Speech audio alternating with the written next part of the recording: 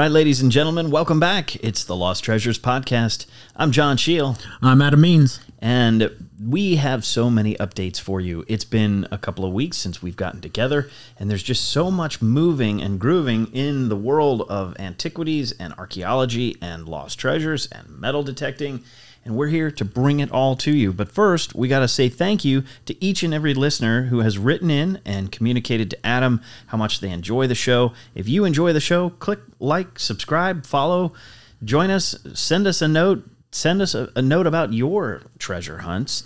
And also a quick shout out to my law firm, J. Arthur Scheel and Associates, for sponsoring the podcast. If you've got a story to tell, we can help protect your intellectual property, and we can help you get there. Definitely. John and his team have been great, and could not be more thankful to be able to work with him on a weekly and sometimes daily basis, depending on how much I want to bother him. So thanks again, John. So, Adam, we have obviously been talking about some United States treasure hunting locations, right? Mm-hmm. And one site that keeps coming up on our podcast time and time again is Crater of Diamonds State Park in Arkansas. Yep, I know. This is the third time we've talked about it. So, well, what happened? So I got this, I think it was like a week ago, week and a half, something like that. I sent it right over to you right away, John. I was like, look what happened. So, tourist from France. His name is Julien Navis, I believe. Julien Navis, 42-year-old, had heard about the Crater of Diamonds State Park quite often over in France, and decided to come over, and he was actually looking for a diamond for his fiance. And so what does he end up finding? Nice 7.46 carat brown diamond, and he's going to break it into two pieces, one for his wife, soon to be, and one for his daughter. And I thought that was really cool. Amazing. So late January, Julien comes over from Paris, stumbles across the gem while exploring the 37-acre search area of Crater of Diamonds State Park. He says he got to the park around 9 o'clock in the morning and started to dig, and he said it was backbreaking work, so by the afternoon he was mainly looking on top of the ground for anything that stood out. And Mr. Navis, the lucky visitor, found a gumdrop shaped diamond after hours of searching in muddy conditions as a result, of course, the January rains. Mm-hmm. And the diamond is the largest that's been discovered in the park since 2020 and the 8th largest registered in the park since 1972. Unreal. Unbelievable. Super cool. I love it. So he's naming the diamond the Karine diamond after his fiance, and he's going to cut the stone into two pieces, as you said, and he'll give one to his daughter. Yep. And what an amazing thing. I mean, this is just incredible. Oh, yeah. Yeah. It's pretty neat. And there's a couple other facts that I got from a couple different articles. So from 1972 to 2023, there had been 35,250 diamonds found. Yep. And a total weight of 7,032 carats. That's unbelievable. And for Julien, that cost him $15 to get in to find that pretty nice diamond. Amazing. Even with the flight to France. Yeah. Yeah, right. I mean, if you are in the Arkansas area, I think you owe yourself a favor of going and checking this out. And if you are a treasure hunter in the United States, specifically in the southeastern part of the United States, this is probably the place to go. I was thinking we should probably go there, John. I think this summer, you heard it here first, ladies and gentlemen, road trip for Adam and I. We've already been talking about it. So. Yeah, this is the third time we've talked about this. Third time, and I know. It just seems like it keeps coughing up diamonds. Yeah, and it sounds like pretty much on a daily basis, somebody will find something. Obviously not that size, right? I mean, that's rare, but about once a day, a couple articles that I read that somebody's finding something. So, if you're a local person, talk about an easy place to go to, Yeah, I think that's amazing. Mm-hmm. Now, there's been so many updates in the world of archaeology, and as we talked last time, the latter part of the year is really the time when archaeologists start to release all the reports. But I found this one report that was pretty interesting because it was really uncovered about 550 bronze artifacts, and it started off with a metal detectorist. Yep. So it was in Poland, and there's in the northern central region of Poland, a dried lake bed. This man decided to go out metal detecting and found some artifacts. Metal detectorist discovered the jewelry last year at Papua Biskupi, the site of a long dried up lake bed in Poland. And after finding some metal artifacts, then brought in the archaeologists, did exactly what he was supposed to do, turned it over to the archaeologists, and they found this one of the most eloquent testimonies of ritual activity from the Lusatian period in Poland, according to a study in the journal Antiquity. Now, this Lusatian period was between 1200 and 450 BCE, and it was an occupied area of the Helmno group. The Helmno group. they were there, large North European culture that has long been lost. And looking at the Antiquity article, they found quite a bit of stuff in this lake bed. I mean, ritual artifacts, and it looks like this was a lake burial, and they did some test trench and core drilling, and they found just dozens of funerary grave items, funerary baskets. There's an image in the Antiquity article of all of the stuff that they found. And it started with someone going out, just like we've been talking about, going out and getting some exercise with a metal detection. Sounds like that's where it starts a lot of the times, like somebody just going out, little hobby, hanging out, whatever you're doing. But this very often leads to other things. But talk about adding to the history of the world. I mean, there's so much in this article and this journal article from all the archaeology that's been then done there. A whole lot of new information about this group in Northern Europe, and it's in an area of Poland that's they feel the people who lived here also spread into the Ukraine. So who knows what is out there still? Definitely. In Poland and Germany and Ukraine. Both of these articles, I think, said they found like 550 different bronze artifacts. I mean, that's a ton. Amazing. Yeah. And I think anything over 2 is considered a hoard, but that could also refer just to coins. I don't know if that goes back to artifacts. So I'm seeing it in some of this stuff that the period spanning 600 to 450 BC, there's a trade route that ran through eastern Germany through, there's mentions of Italy and the Ukraine and western Ukraine, all sorts of stuff just passing through this area. And this is a key window into the important Lusatian period. So fantastic stuff. Now, I know that just last week there was another news article about the United Kingdom. It was actually in Staffordshire. A man named Jonathan Needham found what looks like an object that held a cloak together, kind of like the pins, like right at your neck where you would hold the cloak onto your body. And it was gold, and it's 3,000 years old. Wow. Yeah. Oh, that's cool looking. Incredibly rare Bronze Age artifact. Again, we're going way, way back here. And it was found by a metal detectorist in the United Kingdom. The beautifully preserved object comes from a time when Irish smiths were producing some of the most exquisite gold work in Europe. Wow. And illustrates cultural links between Ireland and Britain during the Bronze Age. Wow. Fantastic. I know. That's pretty cool. Unbelievable. Now, you spoke to some metal detectorists in the UK recently. Yeah. I got to be interviewed by Katie McDoyle with the Detecting History podcast over in the UK. So we did that it was last Friday or 2 Fridays ago, something like that. And she's awesome. She gets more into the, details of what are you going to do for breakfast or what type of equipment you use. So very detailed.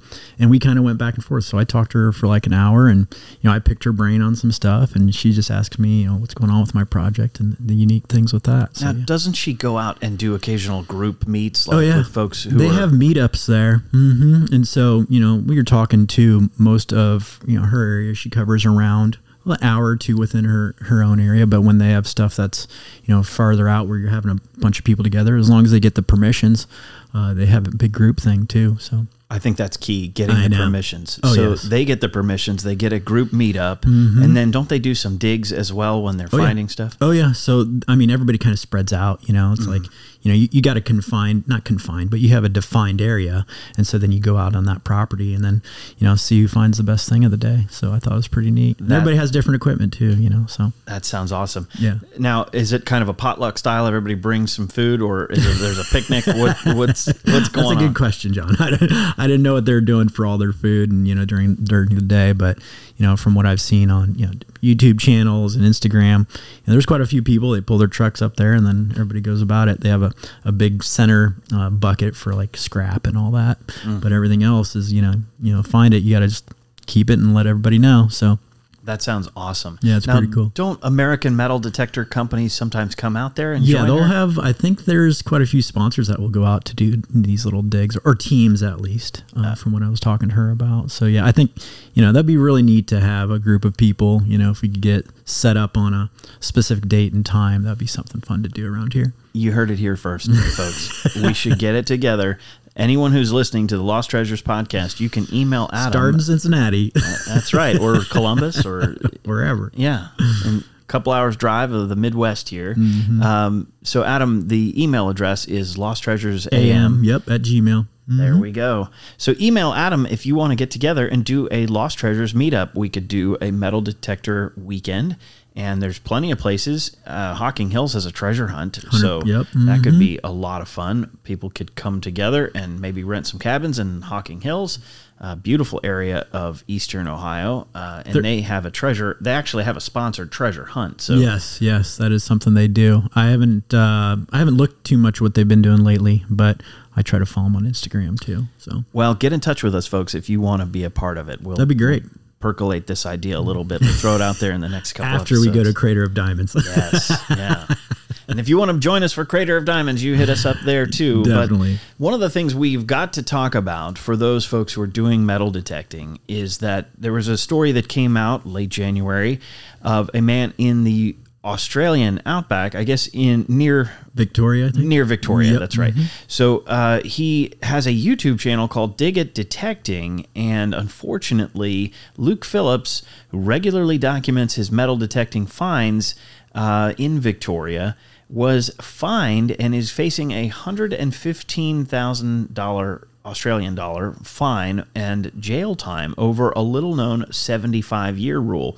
So it's really important that wherever you're doing your metal detecting, you're getting your permits, you're following the local laws. Yep. Got to get your permissions, too. You got to get your permissions. Unfortunately for Mr. Phillips, the Heritage Act in Australia defines any sites that are 75 years or older, which contain items that are at least 75 years old, as archaeological sites, even if they're not listed on heritage registers, and digging on the archaeological site requires special permission, which Mr. Phillips had failed to seek. So, unfortunately, for breaching the Heritage Act, he could face 12 months in prison or a fine of $115,000 or both.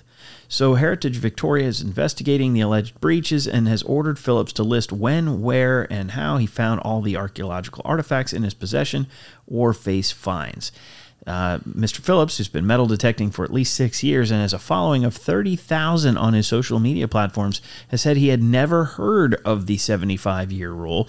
Now, this is why, Adam, you came to lawyers when you started this project. 1,000%. Right. I think this is in my opinion, lack of attention to detail and knowing where you're going and knowing where you're at. Yeah, just because you can do something doesn't mean you should do something, right? Yeah, you can do whatever you want, but, there's penalties to those things as well. Right. And so this reminds me of the Antiquities Act in the United States, right? And speaking of the Antiquities Act, a man in Utah just really caused an archaeological tragedy. Yeah. He was digging in Utah's Fort Pierce historic site and destroyed portions of invaluable ancient culture. He was arrested after using power and hand tools to dig a tunnel into Trust Lands Administration property in Utah because he thought he was going to find a silver mine. That's really just sort of terrible. In the area known for over 500-plus-year-old petroglyphs, he dug a tunnel about 2 feet wide, sinking 15 feet deep, dug this thing with power tools. Wow. And this man, Eduardo Humberto Seoane, was now charged with a felony for illegal digging. Yep. And the folks who found it in the Washington County Sheriff's Search and Rescue stated they could not believe that what they were seeing. The destruction was nothing like we'd ever seen before, and the suspect had power tools and hand tools out there, and he'd obviously been excavating for quite some time. And he claimed he was prospecting for silver, doing so on land that I guess he believed had some silver on it, but it was occupied by Native American folks in the 1440s AD and potentially even as far back as 1000 BC. Wow. And the Trust Land Administration lead archaeologist said it's almost impossible to calculate the damage caused by this guy. Yep. So we want to encourage all of you to do the right thing and not go digging or metal detecting without permits and without knowing the law. And knowing what you're doing. Yeah. Like, why do you get into an area where, like, this guy is an archaeologist? Right. Right. And he's on federally protected land, too. This guy is out here destroying stuff. Meanwhile, the guy in Poland who did the metal detecting turned his finds over and unlocked a huge archaeological site that's now contributing to the knowledge of world history, which is fascinating, and certainly on the positive side. Right. This guy's out here digging holes. Yeah. You just can't dig wherever you want, man. Yeah. It better be your land if you're doing that. Yeah, it's sad. It's all it is attention to detail. Like, when I was getting to this place where I had to really learn about the laws, that's what I focused on, right? I learned about the laws, and then I found people that know them better than myself. Well, and one of the key things you did was you reached out to an archaeological firm after talking to lawyers. And the archaeological firm, the first thing they did is bring in ground-penetrating radar. 100%. Which is non-invasive, non-destructive. So the best thing we can do is preserve it. In fact, some sites, I mean, as we talked when we were talking about Pompeii and Herculaneum in the last episode, there's whole areas of Pompeii and Herculaneum that haven't been excavated yet because they are waiting for technology to catch up, and so they don't destroy history, which is really, we've got to always be thinking about how do we preserve that. And I think these two guys that we just mentioned, I mean, that's the opposite of what I wanted to accomplish. I was looking for a specific thing, but I wasn't trying to go through the process of destroying everything in that. And so that was part of my whole thing, is like, I want to preserve this stuff. Yeah. And there's still so much out there. I was reading that an estimated 90% of human Amazonian history is lost in the jungle. And recently, using LiDAR, archaeologists are uncovering settlements in eastern Ecuador rivaling the complexity of ancient civilizations found in Mexico and Central America. And there are literally dozens of sites. The article says a mind-blowing cluster of ancient lost civilizations. So cool. When I saw that, I was like, oh, this is awesome. I mean, my mind is blown just reading that. So there's little known about the people that flourished in this society from 500 BCE until somewhere around 600 CE, and the population might be 100,000 people lived in this area. That's now just completely covered with Amazon jungle. And there's probably more, right? So they only did 100, I think it was 115 acres they looked on. Well, and that's it. I mean, there's going to be much more, you know. When you look and you're seeing 115 square miles with 2,500-year-old settlements that could even be older than that. And then you're seeing just through non-invasive methods, people are finding footprints in the sand in Morocco that are 90,000 years old. Yeah, that's awesome. There's so much out there and so many mysteries still to be explored. The potential is unreal if you think about it. And a couple of the different books that I have, they actually give estimates, you know, okay, these people have been around here for this long. How many people have been in a certain area where you live? Just think about that. Right. Over thousands of years. Right. And so there could be stuff everywhere. Well, and I think even in the New World, we're seeing things where cultures and information is being discovered about people that lived here so long ago. In fact, there's an article that just came out last week, even in Cincinnati, where we're sitting, the Museum Center has taken Native American artifacts off of display because of the repatriation the laws that were passed to repatriate things. So if there are Native American graves or Native American bones or Native American cultural items that need to be brought back to where they were discovered and either displayed in a local museum or in some cases reburied in a ceremonial burial. Did that just start this January? Yeah. That's what I thought, because I read something about that. Yeah. So lots of new information in this area, but it is just fascinating. There's a lot of mystery still to be discovered in the world, and you don't necessarily need to be digging holes and ruining things. And like with those other guys, you have a lot of technology at your hands. You just have to understand what it's able to do, right? So there's a huge component to what I did too, and a lot of that has to do with technology, but I also went through the proper steps. Right. So I took the proper steps each time to get to a certain point. And again, if I wouldn't have done these things, like there's no way I'd be sitting here right now. Well, I'm glad you are sitting here right now because 100%. It's certainly fun to talk about all this stuff. There is another article you wanted to talk about, and I think it's pretty fascinating. A little bit older article, but the oceans are chock full of stuff. Yeah. Right? And it seems like that Florida Keys area. I mean, this is another like 1622, shipwreck story. It really was found by Mel Fisher. So if everybody wants to look up that, like there's pictures. He's got his own nonprofit museum. I believe he still has maritime law rights out there so that they can just keep going back and going back. And then they actually, I was watching a quick documentary on Mr. Fisher, and he's got his own process. So they have to label and identify where everything is found. And so that's, it's still going on, and they're still finding stuff. So, this was, I think this was the Nuestra Señora de Atocha, $1 billion.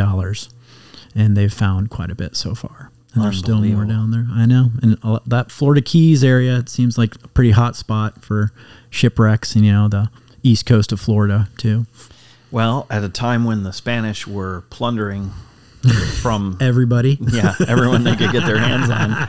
Not to throw anybody under the bus, but we kind of know that, Central America, Colombia, South America, a lot of places being plundered by the Spanish conquistador. And so this is September 1622. The treasure ship, I think September, October time frame, a hurricane knocked this one off course and then sank it. And it very similar to a lot of those others that get, some really bad weather. That's all it takes. Yeah, well, big wooden ship. Hurricane season. Maybe they should have waited till spring. Plunder a little bit more and then make the journey. But the ship's inventory included 24 tons of silver bullion, 1,038 ingots, 180,000 pesos of silver coins, 582 copper ingots, 125 gold bars and discs, 350 chests of indigo, 525 bales of tobacco, 20 bronze cannons, and 1,200 pounds of worked silverware. Wow. Unreal. I know. Look at those coins. That's so cool. Yeah. So today's the day, cried Mel Fisher. In 1969, Florida treasure diver Mel Fisher began a 16-year quest for the treasure of the Atocha, famously reminding his team every day, today's the day, that they would discover the Atocha's main pile. So he's out there every day for 16 years going underwater. Yeah. Wow. Well, he doesn't. No, I think he actually was one of the ones who was, because at that time he was the one doing a lot of the diving. They have a couple like really good. The Discovery Channel has one, and I believe Nat Geo has something too on this whole story. And some of the stuff he found, man, it just blows your mind. Like just what we're looking at right now, some emerald rings and looks like an emerald cross. Pretty nice. Amazing, just amazing. So, folks, we want to hear from you as to what you want us to talk about on this program. We obviously have some treasure hunts that Adam is a part of, and there's some treasure hunts that are still going on today, and there's still quite a bit left to find. There's always going to be more history to discover and uncover. So send us a note, losttreasuresam@gmail.com, and definitely click like, click subscribe, and tell your friends about this podcast. We'd like to build a little community of folks who are interested in the past and interested in uncovering lost treasures. And That's all I have for today, John. Well, that's it for us today, ladies and gentlemen. We really appreciate you tuning in. Click like, click subscribe, and join us next week on the Lost Treasures Podcast.